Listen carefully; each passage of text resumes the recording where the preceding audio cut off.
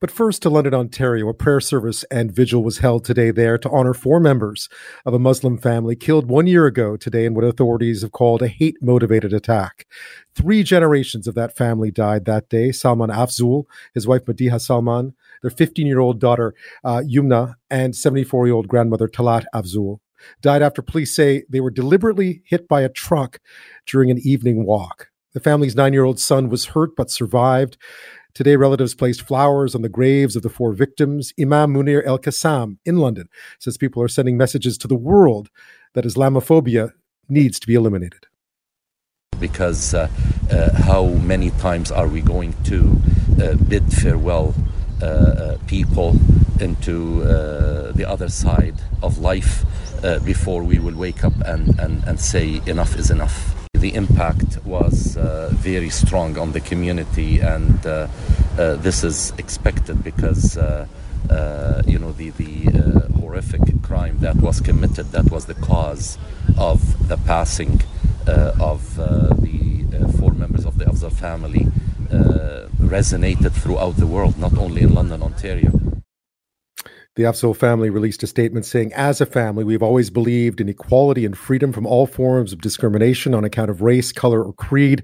In our view, June 6, 2021 marked a day when life was not only taken from 4 innocent people, but from the whole of humanity. The accused in the attack faces murder and related terrorism charges. No date set yet for the trial. Joining me now with more from London is Saboor Khan. He's a close friend of the Afzaal families. Thank you so much for your time tonight. You're welcome. It's my pleasure. Thank you for having me. How was it this weekend? There were a lot of events going on. What were your thoughts as you look back to a year ago, and how was it felt in the community this year? It's never easy to deal with a matter like this. You never plan for it. You never wish for something like this. And we started off Saturday with an event dedicating the gymnasium of a new mosque we established just nearby the site of the hate crime. And it was a very private event where Faiz was there and the family were there. And it just sort of brought all those raw emotions back. And it was a very difficult time just seeing what Yumna's potential was, seeing what great potential Madiha and Salman had, and how great of contributors they were to the greater society in their field of work, in their community volunteerism, and all that being lost. And every day just build on that. And so it's been a difficult weekend, but at the same time, seeing all of Canada basically standing together against hate and seeing some action, gradual action, step-by-step action, moving the pendulum forward in standing up against Islamophobia. Saboor, you knew this family really well. For people who didn't, what was lost that day? They sounded like just a lovely family, and the 3 generations too. It's almost unimaginable, obviously. Well, I think it's an understatement to say they were literally the best of our community. Everybody admired them. Everybody, when they spoke of model sort of human beings, they mentioned this family. Only good came out of this family. Within the Muslim community, and the fact that they outreach beyond the Muslim community into the greater community. And all you had, I spoke to several people at the vigil today who had encountered Salman or other members of the family. They would say always they had a smile on their face.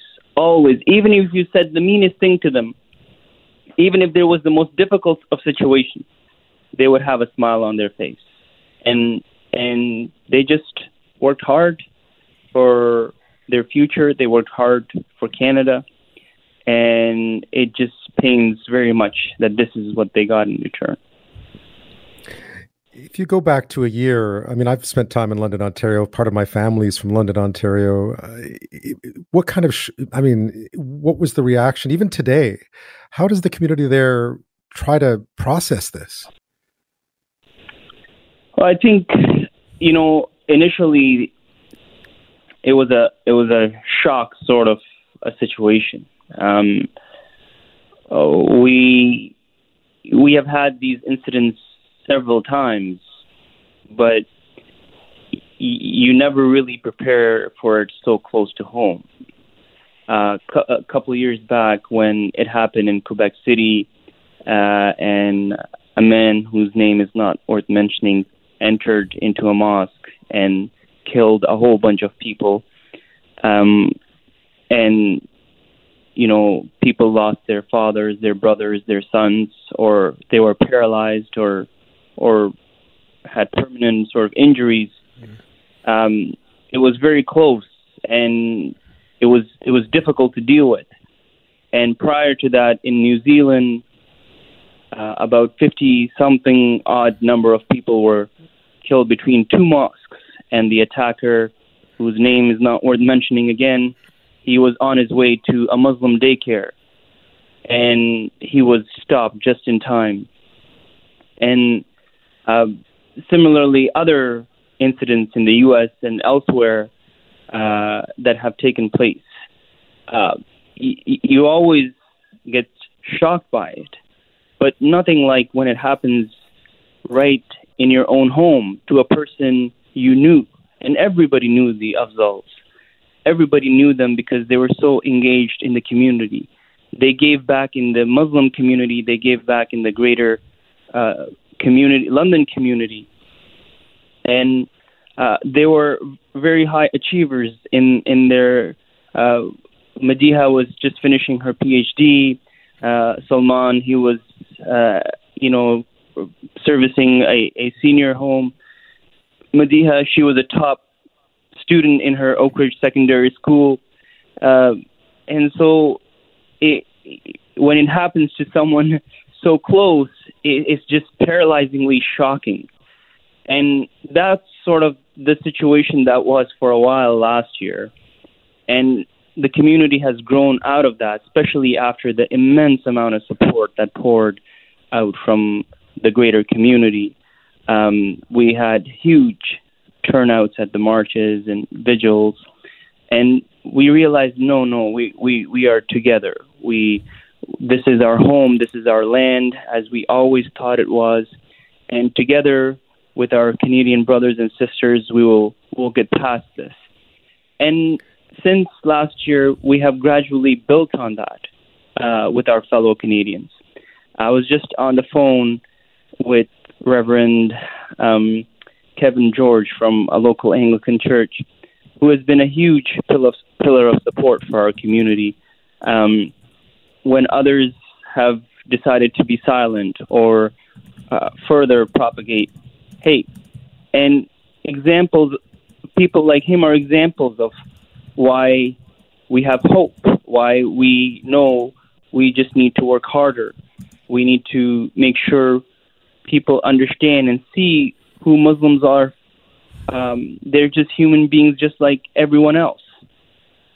What a few people around the world may portray as Muslims doesn't represent all Muslims.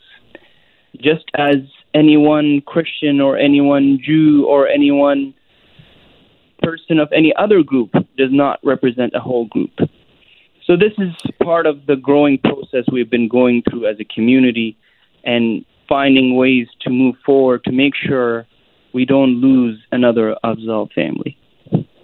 I'm speaking with Saboor Khan. He's a close family friend of the Afzaal family, victims of a suspected hate crime that took place in London, Ontario 1 year ago today. 4 members of the family killed, including the couple, their daughter, and her grandmother.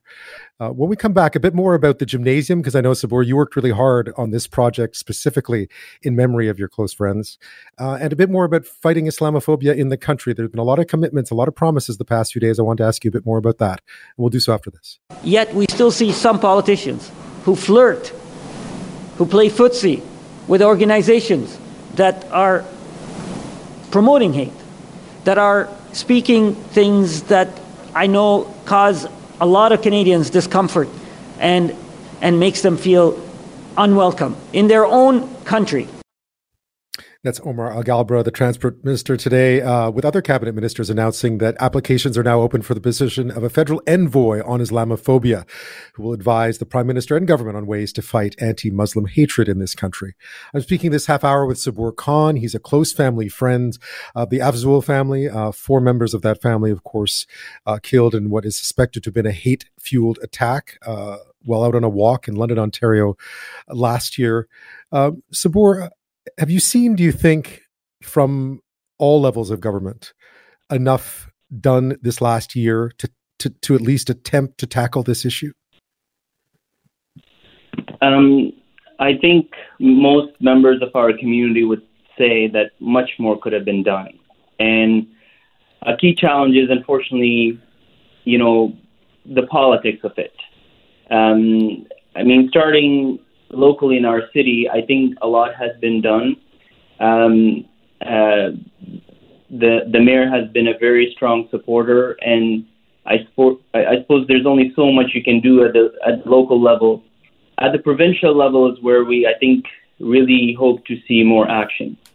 The Ford government, could have easily passed the Our London Family Act, which addresses some of the Islamophobic tendencies and hopefully would have mitigated the risks to our community. But because perhaps the bill was put forward by the opposition, they didn't pass it. And now, subsequent to the election, they still have not made any sort of commitment to passing the Our London Family Act. And it just does not make sense. Like, it's a pretty straightforward bill. It's in line with what Ford had mentioned, and it's a very confusing sort of situation for our community as to why he's delaying it, as to why the provincial government is not passing this bill. And it was also sort of disappointing not to see him at some of the events while the Prime Minister was in attendance. And many people really appreciated from the federal government that, many senior cabinet ministers were present, and the Prime Minister himself came. But certainly at the federal level, there's much more that can be done. And we understand that there's some efforts to put forward bills to address the targeting of Muslims under security organizations, when Muslims are not necessarily the largest, the biggest sort of security issue in Canada. I understand back around 9/11, the situation was different, but various statistics clearly show that, for example, white supremacy is a much bigger threat to Canada's security. But there isn't as much focus in that area as it is unnecessarily on innocent Muslims. So in the various sort of ministries of the government, there is systematic Islamophobia, and the government, I believe, is gradually working towards looking at that. And part of that was this creating this special representative role, which I think is a long time coming. I think this role has really helped address anti-Semitic, issues that unfortunately targeted the Jewish community in the past. So the Jewish community has special representatives for similar purpose, and I welcome this.